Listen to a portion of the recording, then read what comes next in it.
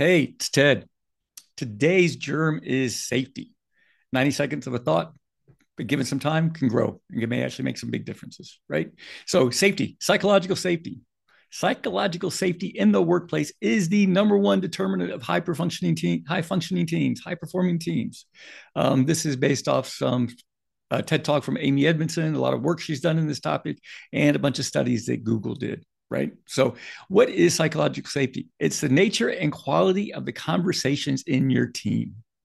It's the feeling that you are included, that it is safe to learn, safe to contribute, and it's safe to challenge the status quo. And we don't always get that, right?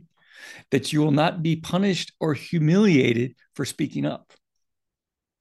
It looks as work as learning, not just execution. It's an admittance, and we're able to admit that we're all fallible. Nobody's perfect. We don't have all the answers, and that curiosity is the key to unlocking so much from our teams and on topics and exploration. And I know in our hot button world that sometimes that we safety can be triggering, right? Snowflakes. Well, somebody calls you a snowflake. That's not a psychological safe environment. This whole thing about diversity, equity, and inclusion totally ties into what psychological. Whoop, we're over time. I'll try to do better next time. Diversity, equity, and inclusion.